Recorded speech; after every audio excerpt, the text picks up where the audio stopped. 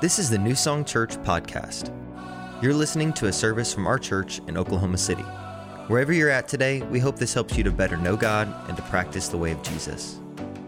Now here's the message.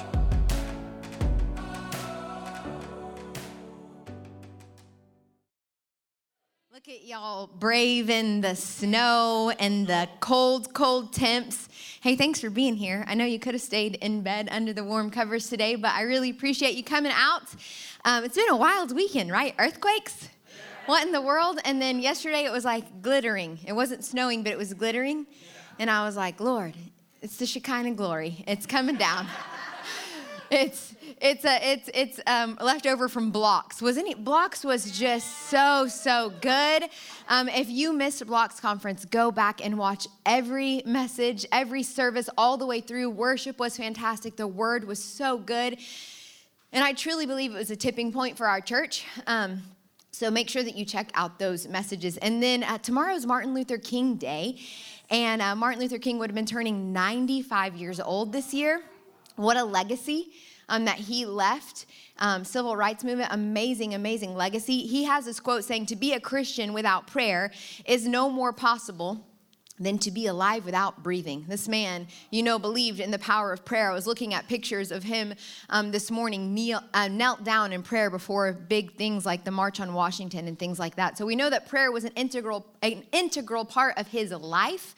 And I want to invite you to honor his legacy, weather permitting, and come out and pray with us tomorrow. Here at noon, we're having a midday prayer, and I just think it would be a great way for us to honor his legacy, to come and join together in unity and to pray and to press in over our city and our country. And so if you can make it, be here.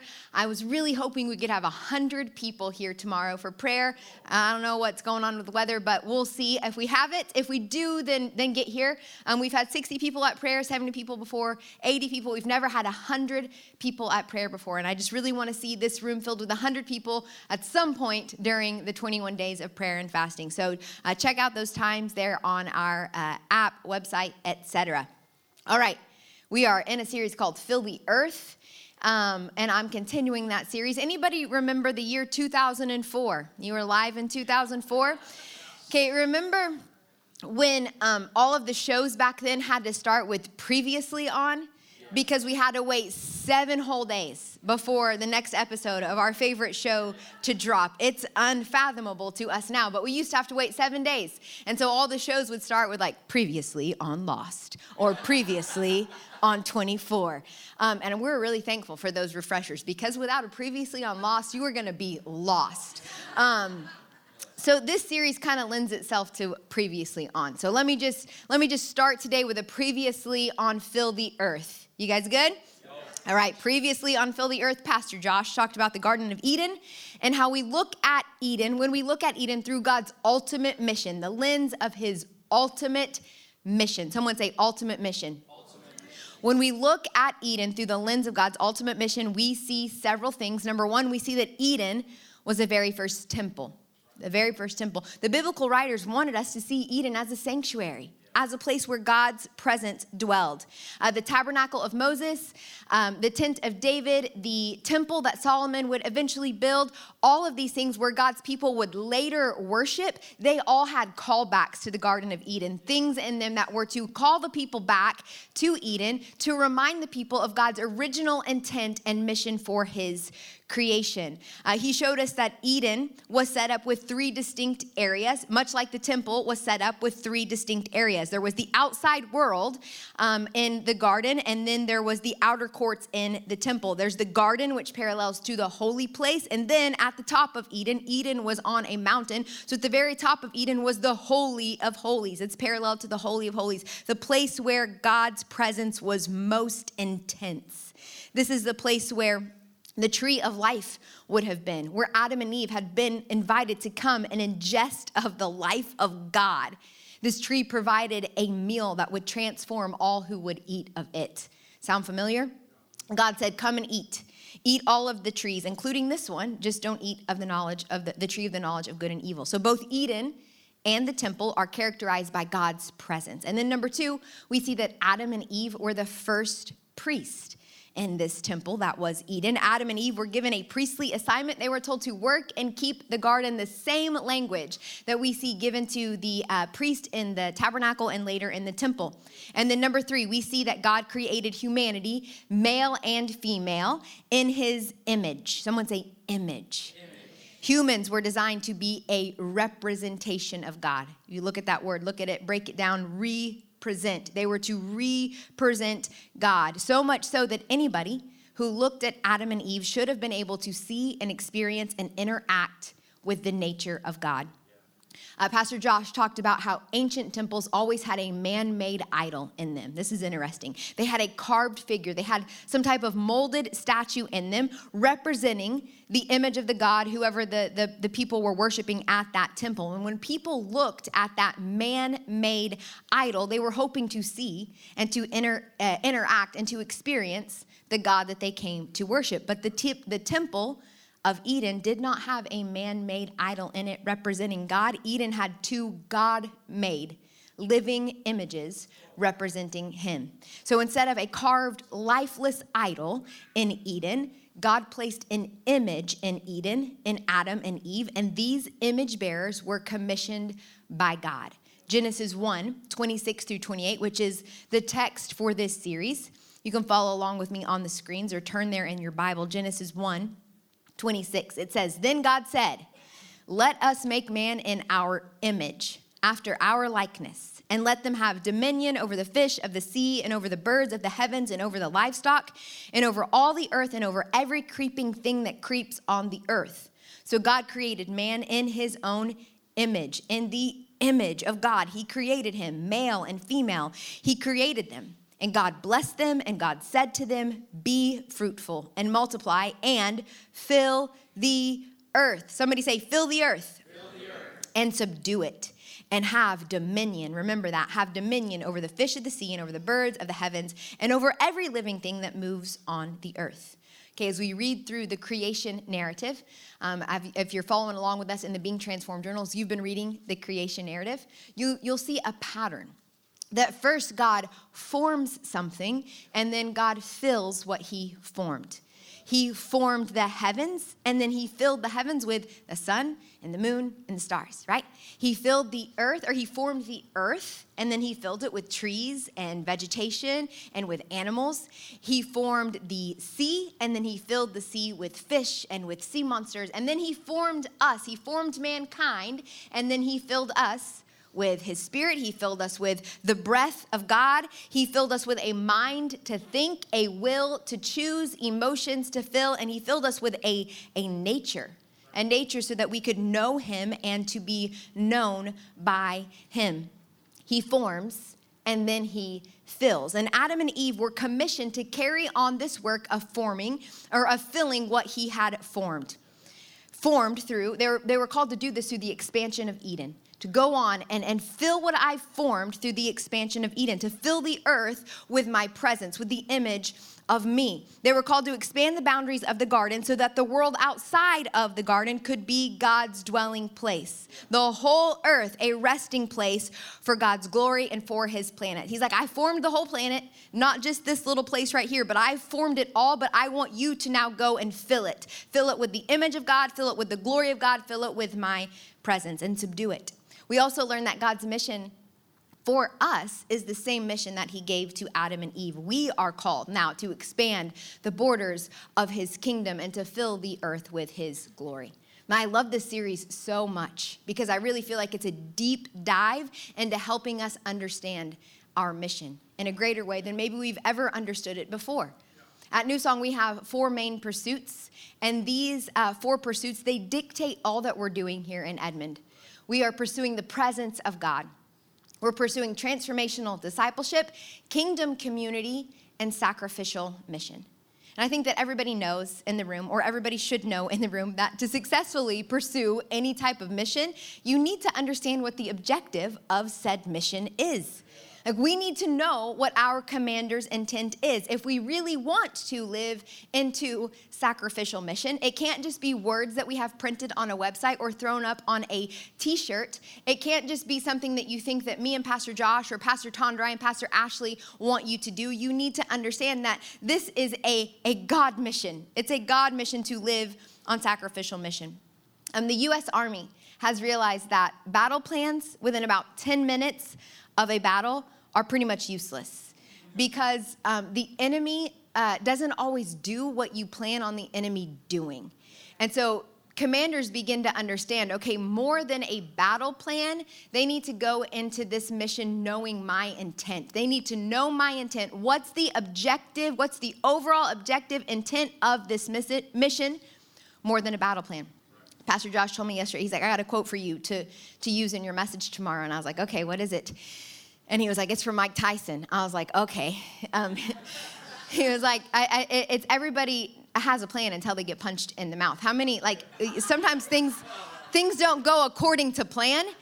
But if you know your commander's intent, if you know what the mission is, you don't have to freeze up. You don't have to abort the mission, but you can adjust accordingly with the intent of your commander in mind. G.K. Beale says, like soldiers on the field, Christians must know their commander's intent in order to fulfill our commander's intent in the changing and challenging situations of our lives. How many of you would say life doesn't always go according to plan? But just because life doesn't go according to your plan doesn't mean that you have to abort the mission that God has for your life. We adjust keeping the end objective in mind. He says we must take time to form a compelling biblical picture of it, which is what this series is all about. We're trying to form a compelling biblical picture of our commander's intent. And when it comes to God's intent for mission, a lot of people want to start in Matthew 18, or Matthew 28, verse 18, with the Great Commission. Go into all the world, making disciples, baptizing them in the name of the Father and the Son and the Holy Spirit. Teach them to do all that I have commanded you to do. And this is a great part of mission, but it's not where mission starts. Mission begins in Genesis 1. His heartbeat, God's heartbeat for mission is found in Genesis 1 and can be traced throughout the entire Bible all the way to Revelation 22. God's intent is communicated in the creation narrative. It's reiterated throughout the entire Bible. And we see what mission accomplished looks like in Revelation chapter 21 and 22. So we see at the very beginning of the Bible, Genesis 1, fill the earth with God's image and his presence and subdue it. That's the mission. And then mission accomplished, we see in Revelation 21, where it says, and I heard a loud voice from the throne saying, behold, the dwelling place of God is with man. He will dwell with them, and they will be his people, and God himself will be with them as their God. Mission accomplished. Our commander's intent, God's intent, is that the whole earth be filled with his presence. On Monday, this last Monday at noon, when we gathered for prayer, Pastor Jackson was leading, and he had people get up as they felt led and pray into these areas where they felt like they were supposed to fill the earth with his presence, whether it's to fill their school, their workplace, whatever they felt like, this is the place that God's calling me to be a sanctuary, to be a place where heaven meets with earth, a place for me to have his presence come and invade and rest in this place. And it was really beautiful listening to people pray into their call to expand Eden, to fill the earth. Judy, a woman who's in the marketplace, she prayed that God would use her in business meetings, that he would use her in those boardrooms with executives, with employees as she trains staff, that wherever she goes, and that she would be a place where earth meets, or where heaven meets with earth. She would be a place that she could, to fill the rooms with God's presence, the rooms that she finds herself in.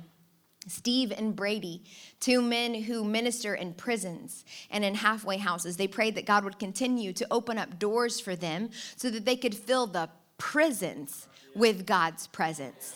Fill the earth. They want to fill the prisons, the darkest places, with God's presence. They want to bring hope to these places where men are bound up by addiction. Brisbane, a little sweet tween, she prayed that she would shine God's light to her volleyball team. whether she's on the bench, whether she's praying, whether she's at practice, that she would fill the earth with God's presence while she plays volleyball. Serena, a woman who's in nursing school, she prayed for opportunities to be a sanctuary, to be a vessel, to fill the classrooms that she finds herself in with the presence of God. Emily, a mom of 6, that she prayed that as she homeschools those 6 children, that her classroom at home would be filled with rivers of living water, that her home would be God's dwelling place, that God would rest, his spirit would rest on her home, that her children would see Christ in her, that she would be being transformed into his image, and her children would see that. She also prayed over our 4 and 5-year-old classroom that she helps lead at church. If you have 4 and 5-year-olds, then know that Miss Emily is praying for them. She is praying that God's presence will fill that classroom, so much so that as these little ones grow up, that they don't have problems trusting in the Lord because they have an experiential knowledge of his presence, because Miss Emily's been back there filling that classroom with the presence of God. And then Pastor Jackson prayed that as he goes to the skate parks, because he skateboards, because he's the coolest students pastor ever, he prayed that he would step into that priestly role to represent God to the skateboarders who are sitting in darkness. Susanna Wesley, she says, I am content to fill a little space if God be glorified. I'm content to fill a little space if God be glorified. What spaces, big or little, has God called you, church, to fill with his glory? Big or little? What spaces has he called you to fill for his glory? The mission is not to just fill this church. It is not to just fill those seats, but it is much bigger than that. It is to fill the earth with God's presence, to expand the dwelling place of our God. And that's exactly what we were praying into on Monday. The mission is clear: to fill the earth with God's presence. And the mission is not just for those who are called to the mission field, but this is for every single one of us. It's for the teachers, it's for the parents, it's for the IT guys, it's for the sales reps, it's for the doctors, it's for the nurses, it's for the big brothers, it's for the moms, it's for the dads, it's for all of God's people. We're called to be missionaries. Adam and Eve were commissioned to be the first missionaries. We don't often think of them that way, but they were called to be the first missionaries. They were the first ones commanded to expand the boundaries of the garden and to fill the earth. But Adam and Eve, we know that they failed in their commission. They disobeyed God. They ate of the tree that they were not supposed to eat of, the tree of the knowledge of good and evil. They did what was right in their own eyes. They took and they ate of this counterfeit tree, the tree that they thought could offer them something that God could not offer them. They take and they eat of that counterfeit tree, which is so sad. It's so sad because we know that they've been given full access to the tree of life. They could come and eat anytime, but they choose to eat from the false tree. And as a result of their sin, they're driven out of the garden. Sin closed off the way to the Holy of Holies. They could not get to that place where God's presence was most intense. It closes off the way to the immediate access of God's presence, closes off the way to the tree of life. Adam and Eve, they forfeited their priestly role. And Genesis 3:24 says that 2 cherubim, along with a flaming sword, take over the responsibility of guarding the Holy of Holies, the place where God's presence was most intense. When I say cherubim, I'm not talking about like little cute chubby babies with wings. I'm talking about these intense hybrid creatures with wings. They're jacked, apparently, at least in this artist depiction of them. But they had like the different faces of all of the animals that the Lord had created. This is an intense, the flaming sword guarding the entrance back to the garden. This is detrimental to humanity's call to fill the earth with God's image, because outside of the garden, humans no longer have immediate access to be with God and to behold God in Eden, in the Holy of Holies, the most holy place, that nothing in between us, intimate relationship, face to face with the Lord, that's damaged. And Adam and Eve, if they can't behold him, then we know they can't become like him. And that's a problem, because if they can't become like him, they can't properly represent him.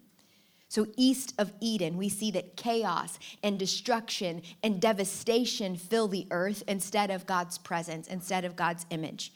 And as we read through Genesis over the next couple of months in our Being Transformed journals, and as you read through the entire story of Scripture in the Old Testament, you'll read about the tragic results of humanity's fall. And as you read, you start to wonder and you start to become desperate. Who will open the way back up to God's presence?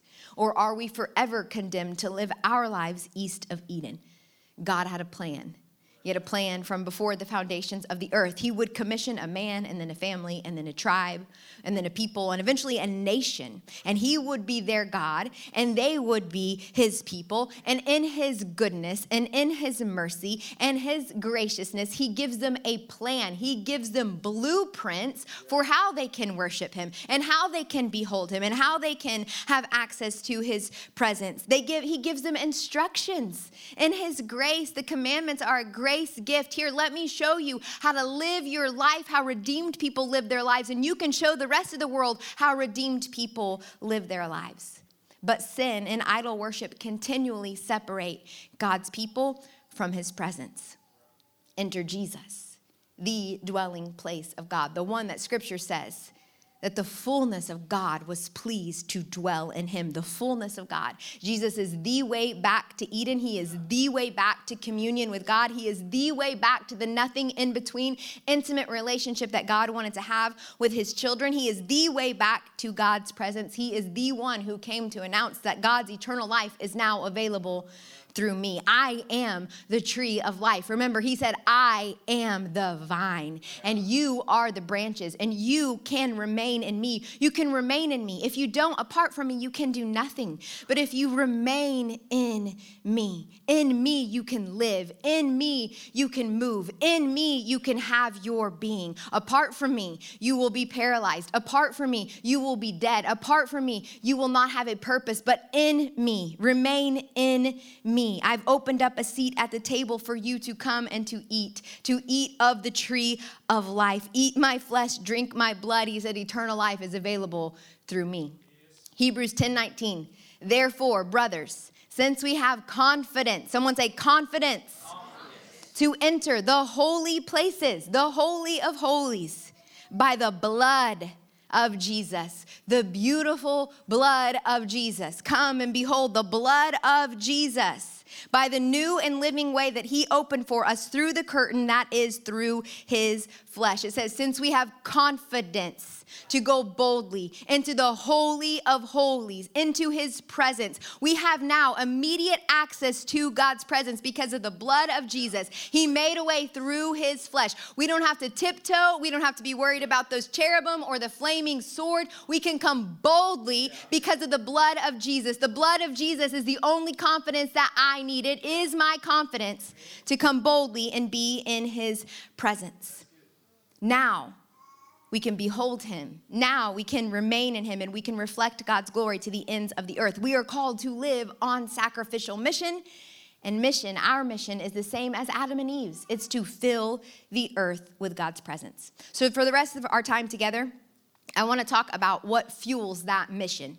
What fuels our mission? And it's not coffee, although I've had 4 shots today and I'm feeling good. I'm feeling good. It's not coffee. Worship fuels mission. Worship fuels mission. John Piper, he says it like this. Worship is the goal and the fuel of missions. Missions exist because worship doesn't. Okay, think about that. When all the tribes and nations and tongues are worshiping the Lord, missions doesn't exist anymore. It doesn't need to exist, right? Missions exist because worship doesn't. Missions is our way of saying the joy of knowing Christ is not a private or tribal or national or ethnic privilege. It is for all. And that's why we go. Yes, that's why we go to Puerto Penasco. And that's why we go to Cincinnati. And that's why we go to Tulsa. And that's why we go out and serve our cities on Saturdays. But it's also why we go into our workplaces and into our schools and into our gyms and into our classrooms, because we've tasted the joy of worshiping Jesus. We've been in his presence. We've beheld, we've seen his beauty. We've become fascinated and captivated, and we want all the families of the earth included in this. Do we not? We want all the earth to experience the goodness of God. Psalm 22:27. All the ends of the earth shall remember and turn to the Lord. And all the families of the nations shall worship before you. Seeking the worship of the nations is fueled by the joy of our own worship. You can't commend what you don't cherish. And you can't proclaim what you don't prize. Worship is the fuel and the goal of missions. Worship fuels our mission to fill the earth with God's presence because worshipers bear and reflect the image of the one that we worship. We bear and reflect the image of God. We become what we behold. We've been talking about that a lot. We become what we behold. We look like what we look at. We look like what we look at. What are you looking at? We've been talking a lot about being made in the image of God and how it's our destiny to be transformed into the image of Jesus. Why do we talk so much about being transformed into the image of Jesus? Because it's mission critical, church. It's mission critical. Romans 8:29, for those whom he foreknew, he also predestined that they would be transformed into the image of his Son. The word image there in the Greek is this word right here. Any idea what that translates into in English? Any guesses? Icon. Yes, icon. So this word here, predestined to be conformed into the image of his Son, it's the icon of his Son. Now, interestingly, icon is what somebody decided to name the little images on our desktop or on our laptop that you have to click on to usher in the megabytes of whatever computer program that little icon represents. You guys know what I'm talking about? The icons on your desktop. You click on your Spotify icon and boom, all the streaming music that you could ever want is at your fingertips. You click on your Safari icon and the World Wide Web is right there. It opens you up. Now, navigating your way around a computer was not always as easy as it is today. Some of you may be old enough to remember when we used text-based interfacing. And this is what it looked like when you opened up your computer. That's crazy. What even is that? It looked like that. Text-based interfacing. There were no cute icons, right? There wasn't any cute icons. It was just crazy looking text. But in the 70s, something called graphical user interfacing came on the scene, or GUI. Some tech heads are like, yeah, I know what you're talking about. I really had to study this week. I also read that you could pronounce it GUI, which is fun. GUI, GUI. Someone say GUI. Okay, GUI allows users to interact with their devices. We all interact with devices every single day. It allows us to interact with our devices via visual indicators and graphic icons. Visual indicators, graphic icons, instead of this super hard, crazy to understand text-based interface. Now when we open our computers, it looks like this. And we know where we're going, what we need to click on to get to where we need to go. It's a graphic interface. We all use GUI every day. We use GUI every day. We use icons every day. Think about your iPhone. You click on your Spotify app and it takes you to music. You click on the Bible app, that icon, the Bible icon, the Maps icon, the calculator icon, the new song icon. We touch it and the icon ushers in the program. I don't know about you, but if you took away all the icons from my computer and we went back to text-based interface, I would be so lost. I would have no idea how to get where I needed to go. I don't know how to get to my mail without that little envelope icon. I would be calling and driving our IT guys crazy. Icons are images. They're images that depict the type of items that they represent. And when you click on them, all the behind the scenes coding and programming and all the other techie stuff, it opens up the software or it links you to whatever the image represents. We were made in the image of God. We are called to be transformed into the image of Jesus. Image equals icon. G.K. Beale says, metaphorically, we are meant to be a small picture file in the terabytes of God's glory in creation. God has created us as icons of his powerful presence. Icons don't point to themselves. It's not about me and it's not about you. Icons don't point to themselves, but icons usher in a far greater reality. Similarly, we represent God so that our presence ushers in the presence of the Almighty God wherever we go. Think about this. God did not use a text-based interface operating system. In his infinite wisdom, he didn't choose a text-based interface operating system. He chose an image-based interface. He was way ahead of Steve Jobs. way ahead of Apple. This was their first computer, the Lisa. This was the one that had the first graphically user interface. Down there, I don't know if you can see it, but it's the little friendly icons, so we know how to find our trash and our preferences in our hard drive. He was way ahead of Steve Jobs. He chose icons. He chose images. He chose people to represent him. Think about Jesus. Colossians 1 tells us that Jesus is the image of the invisible God. Jesus was the image of God. God wanted the world to be able to interact with him through visual indicators. That's just the way he created the world. Adam and Eve would be the first icons in God's graphical user interface known as the world, but sin distorted the image. Sin messed up the file, corrupted the file, but Jesus came and he gave us a new perfect image, the image of God, and he made a way for us to have a brand new spirit that, check this out, Colossians 3 tells us that brand new spirit that he has given to us is being renewed after the image of its creator.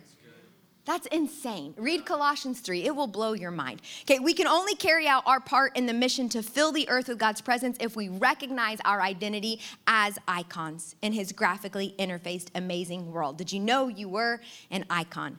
Now you know. But it's hard to be a part of his interface if we are not seeking his face. It's hard to be a part of the interface if we're not seeking his face, right? Worship fuels mission. Why? Because in worship we are seeking God's face. And scripture tells us that he is a rewarder of those who diligently seek him. Well, what's the reward? If we seek him, scripture says, we find him. So the reward for those who diligently seek his face is his face.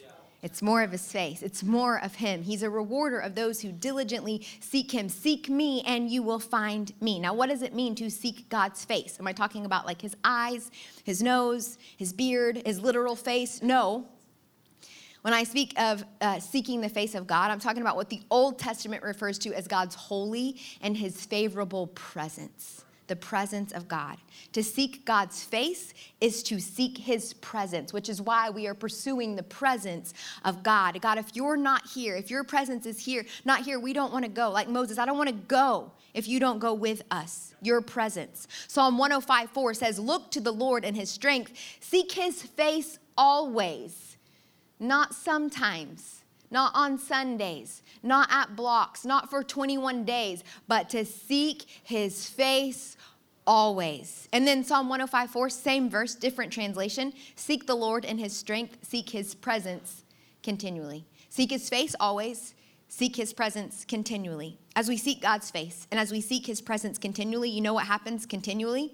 We find him. Continually. We behold him continually, and we'll gain more and more of the experiential knowledge that is found in Christ Jesus. The knowledge of the glory of God that's in Jesus we find as we seek him. And the more experiential knowledge of God that we get, the more we want. Worship begets worship.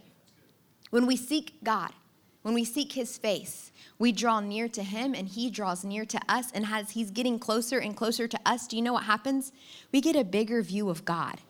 He doesn't get bigger. He never changes. But as we get closer to him, he gets bigger and bigger and bigger and holier and amazing and more beautiful. We get a bigger view of God. And how many know you need a big view of God if you want to fill this big earth with his presence and with his image? Worshiping God transforms us increasingly to reflect and represent God's presence as his image and icons in this world. Do you remember when Moses went up to the mountain and he was with God? He had been in the presence of God. He came down from the mountain and his face was shining. He was reflecting the glory of the one that he had been with. But the glow of that glory, it began to fade over time. In between his visits with God, he had DGS. He had diminishing glory syndrome. He would veil his face so that the Israelites couldn't see the faded glory. But Jesus made a way for us to confidently enter into the Holy of Holies. And now we have immediate access to God. And we can behold him whenever and wherever we want to. 2 Corinthians 3:18, and we we all, with unveiled face, beholding the glory of the Lord, are being transformed into his image from one degree of glory to the next. For this comes from the Lord, who is the Spirit. Thank you, Lord. Seeking God's face, being in his presence. This is what charges us up. This is what fuels us for our mission. Any of you ever get one of those little like glow-in-the-dark toys, like from the Chuck E. Cheese prize counter or Crystal's Pizza prize counter? Any Casa Bonita? Anybody ever been to Casa Bonita? Yep. You ever get one of those little glow-in-the-dark toys, like a lizard or something, and you're so pumped? You go home. As soon as you get home, you shut the closet door, you turn off the light, you open up your little hand, and nothing. That thing is not glowing. And I feel like every kid has to learn this lesson the hard way. That if you want that sucker to grow or to glow, you got to put it under a lamp for like 24 hours. It's got to be charged up by the light. And then you can go into the dark place and you'll see that the lizard actually does what it was created to do. We're kind of like that little lizard. We're called to shine in dark places, but we're not going to shine without spending any time with the Lord. We're not going to shine if we don't spend any time charging under the light of God's glory, the light of God's face. You know the prayer that he had the priest pray? He had a written prayer he wanted the priest to pray every time they left the temple. It was, may the Lord bless you and keep you, and may he make his face shine on you. He wanted that declared over his people every day. We got to spend time charging up, looking at his face. When we look at his face, he turns his face toward us. We get charged up. It fuels our mission.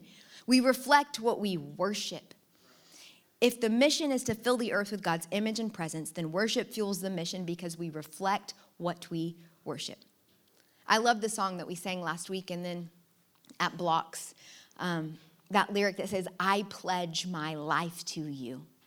I pledge my life to you, I'm your temple. That's a very confrontational lyric. Like it's kind of hard to sing that lyric out without checking your heart, without the Holy Spirit checking your heart. Did you really pledge your life to me? This is an important question to wrestle with. Really, really important question to wrestle with. What have you pledged your life to? What do you worship? Because this affects the way that we image God. This affects what image we fill the earth with. This affects the mission.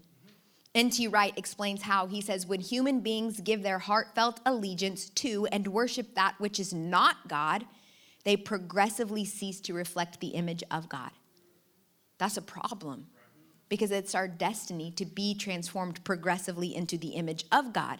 He says, when we worship that which is not God, we progressively stop reflecting the image of God. One of the primary laws of human life is that you become like what you worship. What's more, you reflect what you worship, not only to the object itself, but also outward to the world around you. Those who worship money, we see this all the time. Those who worship money increasingly define themselves in terms of it and increasingly treat other people as creditors, debtors, partners, or customers rather than as human beings. Those who worship sex define themselves in terms of it, their preferences, their practices, their past histories, and increasingly treat other people as actual or potential sex objects.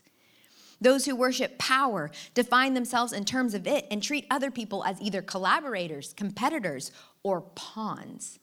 These, lock in, this last sentence is so powerful. These and many other forms of idolatry combine in 1,000 ways, all of them damaging to the image-bearing quality of the people concerned and of those whose lives they touch. All of these things, idolatry, damaging to the image-bearing quality of the people who are worshiping the idols and of those whose lives that they touch. Idolatry. What is an idol? Tim Keller says an idol is a counterfeit God. Counterfeit God. Remember we talked about the counterfeit tree? An idol is a false tree of life. Something that you think might be able to offer you that God cannot offer you. It is anything more important to you than God. It is anything that absorbs your heart and your imagination more than God. It's anything that you seek to give you what only God can give you. How do we identify these idols? How do we recognize if we have any idols in our hearts? How can we tell if we're worshiping or that we've pledged our life to something besides God? Tim Keller again says, a counterfeit God is anything so central and essential to your life that should you lose it, your life should hardly feel worth living. Something so essential, something so critical. If I don't have this, if this goes away, if I don't see this happen, then I go into a deep tunnel of darkness and depression. I don't want to get up. I don't want to get out of bed today. Let me give you some examples. Last night, one of my friends said, I kind of like it when you stayed in the general vicinity of idols. I didn't like it when you gave the examples. But she said, give the examples. We need the examples. If you worship power, something like this is going to be internally reverberating through your soul. Life only has meaning. I only have worth if I have power and influence over others. If you worship approval, life only has meaning. I only have worth if I'm loved and respected by fill in the blank. Life only has meaning if I have the approval of my spouse, if I have the approval of my coach, if I have the approval of my friends, of this person. If this person likes my post, I have a great day. If they don't, why didn't they see me? Why didn't they approve of what I put up on social media? If you worship control, this is the one the Lord's been dealing with me this year. Life only has meaning. I only have worth if I'm able to get mastery over my life in the area of this, the area of a church building, the area of the people that I pastor, the area of the staff that I lead. I want to have control over these things. And when I feel like I don't, it's an idol. The Lord said it was an idol. If you worship helping, life only has meaning. I only have worth if people are dependent on me and if they need me. If nobody needs me to take care of them, then I feel like I'm worthless. A lot of moms, I think, go through this as their parent or as their kids leave the nest. What's my purpose? What's my identity? I don't have anybody that needs me anymore. If you worship work, life only has meaning. I only have worth if I am highly productive and I'm getting a lot done. If you worship materialism, life only has meaning. I only have worth if I have a certain level of wealth. If I have this number in my bank account, things are good. But if something happens and it goes down, I start to worry. I start to get anxiety. I start to stress. I lose sleep at night. Financial freedom, very nice possessions. If I have those things, I'm good. If you worship your family, life only has meaning. I only have worth if my children and or my parents are happy and happy with me. And here are two that I think have their hooks in a lot of people in this region. If you worship ideology, life only has meaning. I only have worth if my political or social cause is making progress and ascending in influence or power. My person doesn't win, I'm sad and mad about it and gonna let everybody around me know it affects my whole life. If you worship comfort. Life only has meaning. I only have worth if I have this kind of pleasure experience. I just want to be comfortable. If I'm not comfortable, then I'm not happy. What have you pledged your life to? This matters. This is a big deal. And you might think that having other idols before God's only hurting you, like this is personal between you and God, but if you think it's only hurting you, you are deceived. Idolatry not only affects the sinner, but it affects the community because idols tarnish the image of God. And in the process, they dehumanize us.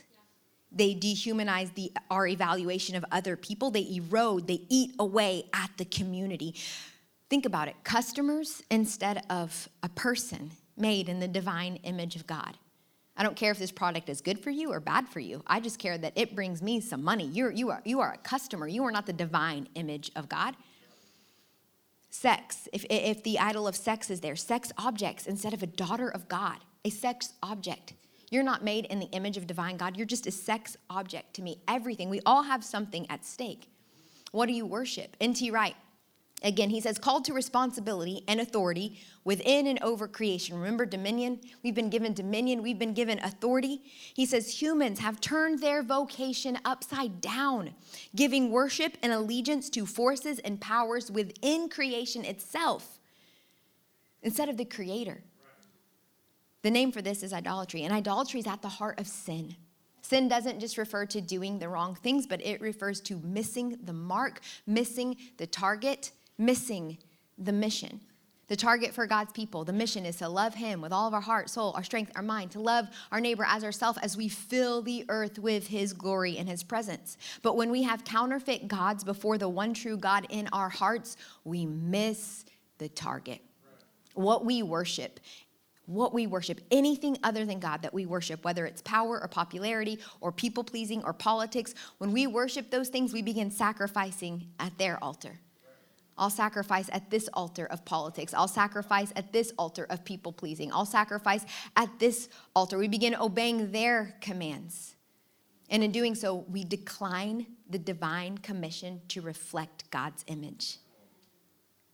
We decline the divine commission to reflect God's image. Instead of looking more like him, we begin to look like workaholics, like sexaholics, like comfortholics, like self-aholics. We miss the mark.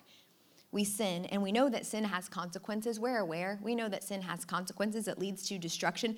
But people, a lot of times, I think they don't connect this consequence. This is a big one. When we worship and when we serve forces within the creation that we were supposed to be responsible for, we hand over our power to other forces. We hand over the authority, the God-given dominion and authority. We hand it to other forces who are all too happy to usurp our position. Like Pastor Josh talked about, oh, you don't want to occupy over here? I'll gladly occupy over here. We humans have thus, by abrogating or withdrawing from our own vocation, we handed our power and authority to non-divine and non-human forces, which have then run rampant, spoiling human lives, ravaging the beautiful creation, and doing their best to turn God's world into a hell. Listen, sex and pleasure and beauty and health, fitness, all these things, they're all ordinary parts of God's creation, good parts of God's creation. But when good things that God created become things that we worship, they become distorted and they turn into dangerous monsters. Yeah. When we worship anything other than God, we hand over our authority over to it. We empower those things that were never supposed to rule and reign in the earth. Like, we marvel at how politics has torn apart our country.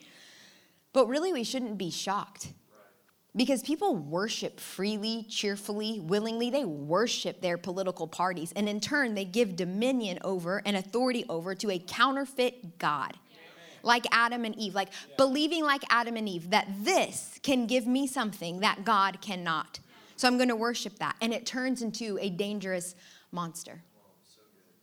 When we are rightly horrified by sex trafficking. Like, how could something so good like sex that God created turn into such a heartbreaking travesty? It's because people made it an idol. We handed power over to something that was never supposed to have dominion and authority in this world. And those rulers of darkness are all too happy to jump in and take that dominion where we willingly forfeit it.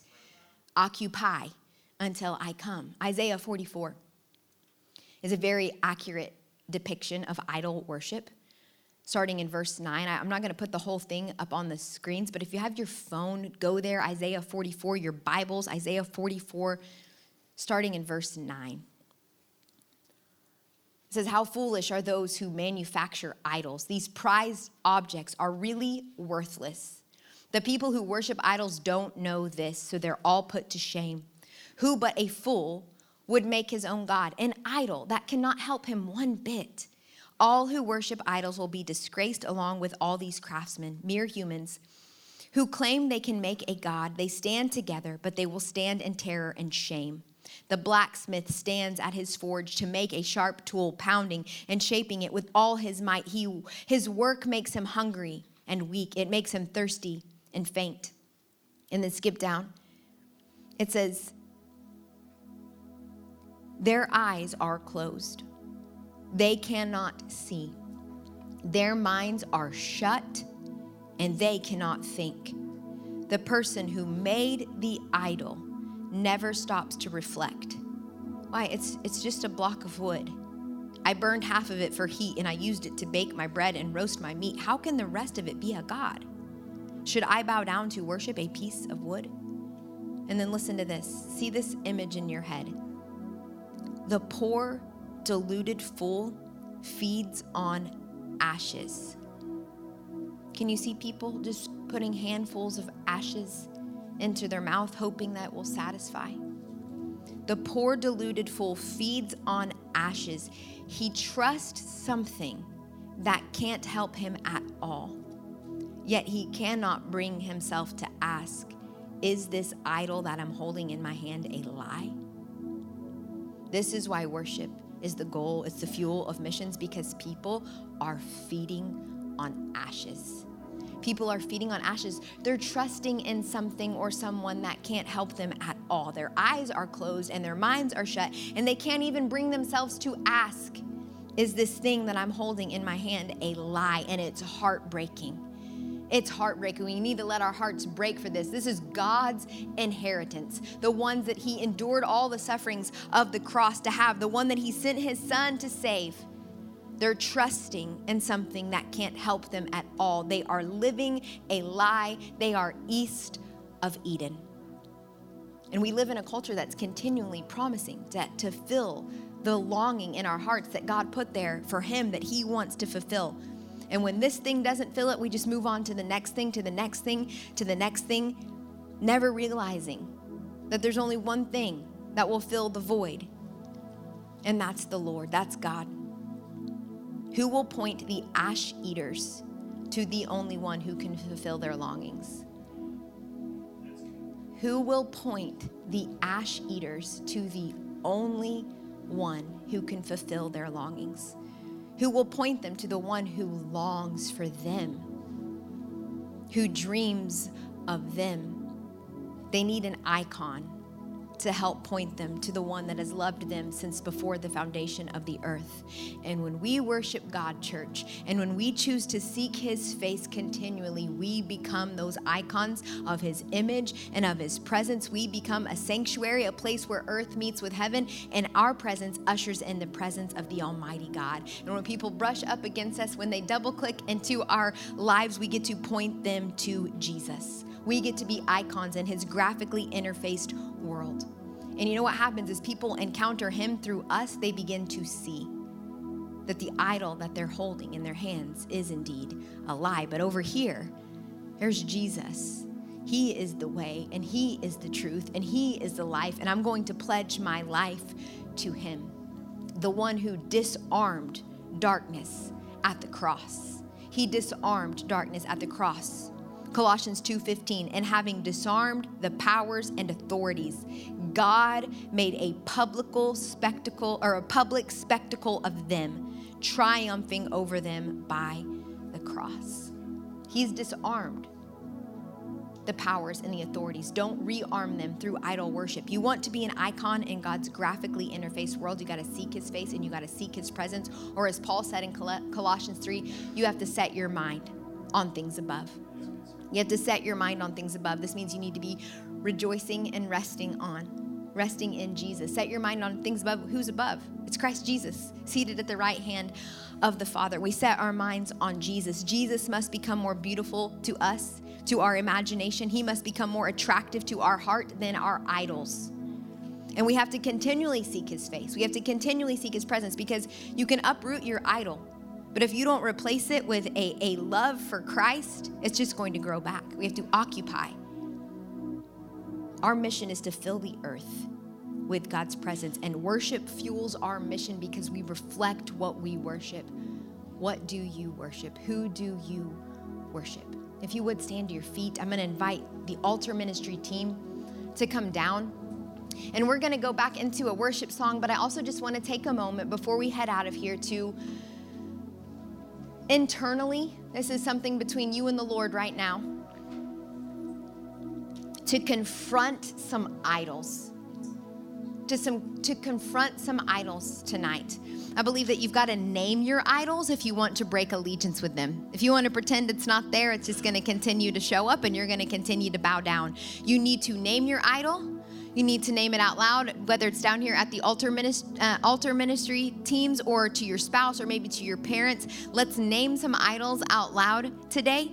And if you're still having trouble trying to identify what those mean or what that means or what that might be for you, what do your thoughts drift to when there's nothing else that's commanding your attention? What kind of things do you daydream about? Your religion is what you do with your solitude. What do you do when you're alone? What do you think about when you're alone? If you had a day all to yourself, what would you do? That might indicate what your idols are. What tree have you been eating at? Because you thought that it might be able to offer something to you that God could not offer to you. We need to name those idols. We need to confess that our hearts have been dependent on them, that we've lifted up our soul to an idol instead of to the Lord. We need to confess that before God. We need to confess that before a brother or sister. We need to repent. We need to turn away from the idols in our lives and saying, no more. I'm going to go a different direction. I'm not going to keep walking down the same street and falling in the same hole. I'm going to go down a different street now. We need to repent. We need to rejoice. We need to take joy in the absolute certainty that Jesus has given us a brand new, born-again spirit that he is renewing in the image, his image, the image of its creator. He withhold no good thing from those who walk uprightly. We need to rejoice in that. You will satisfy and meet every need that I've ever had, you and you alone. Rejoice in him. And then we need to replace our idols with a renewed passion for Jesus. We need to name it, confess it, repent, rejoice, and then say, Lord, replace this now with a hunger, with a love, with eyes for you. I only want eyes for you, King Jesus. So as we sing, come forward to the altar, maybe turn right there to your spouse. Maybe you kneel down at your seat, but I want you to respond in some way. What's the Holy Spirit saying to you? This could be a very big moment of freedom for your life if you will obey and be sensitive to what the Holy Spirit is doing. Father, I pray right now that you would draw every person who needs to come forward and be bold and confess that there have been things that we've lifted our souls up to. I pray that you would give us boldness. I pray that you would help us to obey in this moment. Give us courage, Lord. We can come confidently, Lord, because of the blood of Jesus. Help us to know that you're not mad, but that you are a loving, good God, and you want us to break free from these idols so we can behold you and image you, Jesus. We want to fulfill our destiny to be transformed into your image. We don't want to look like the world. We want to look like you, Jesus. Would you show us? Would you open up our hearts? Would you open up our minds? Would you give us hearts that are grieved, Lord, for what grieves you, Lord? Give us boldness. We love you. Continue to speak to your people and draw every person that needs prayer to the altars today. In Jesus' name, amen.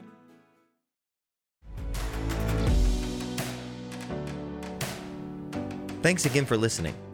For more information on our church or for more resources to help you grow in your faith, go to newsongpeople.com or download our app by searching for New Song Church OKC in the App Store.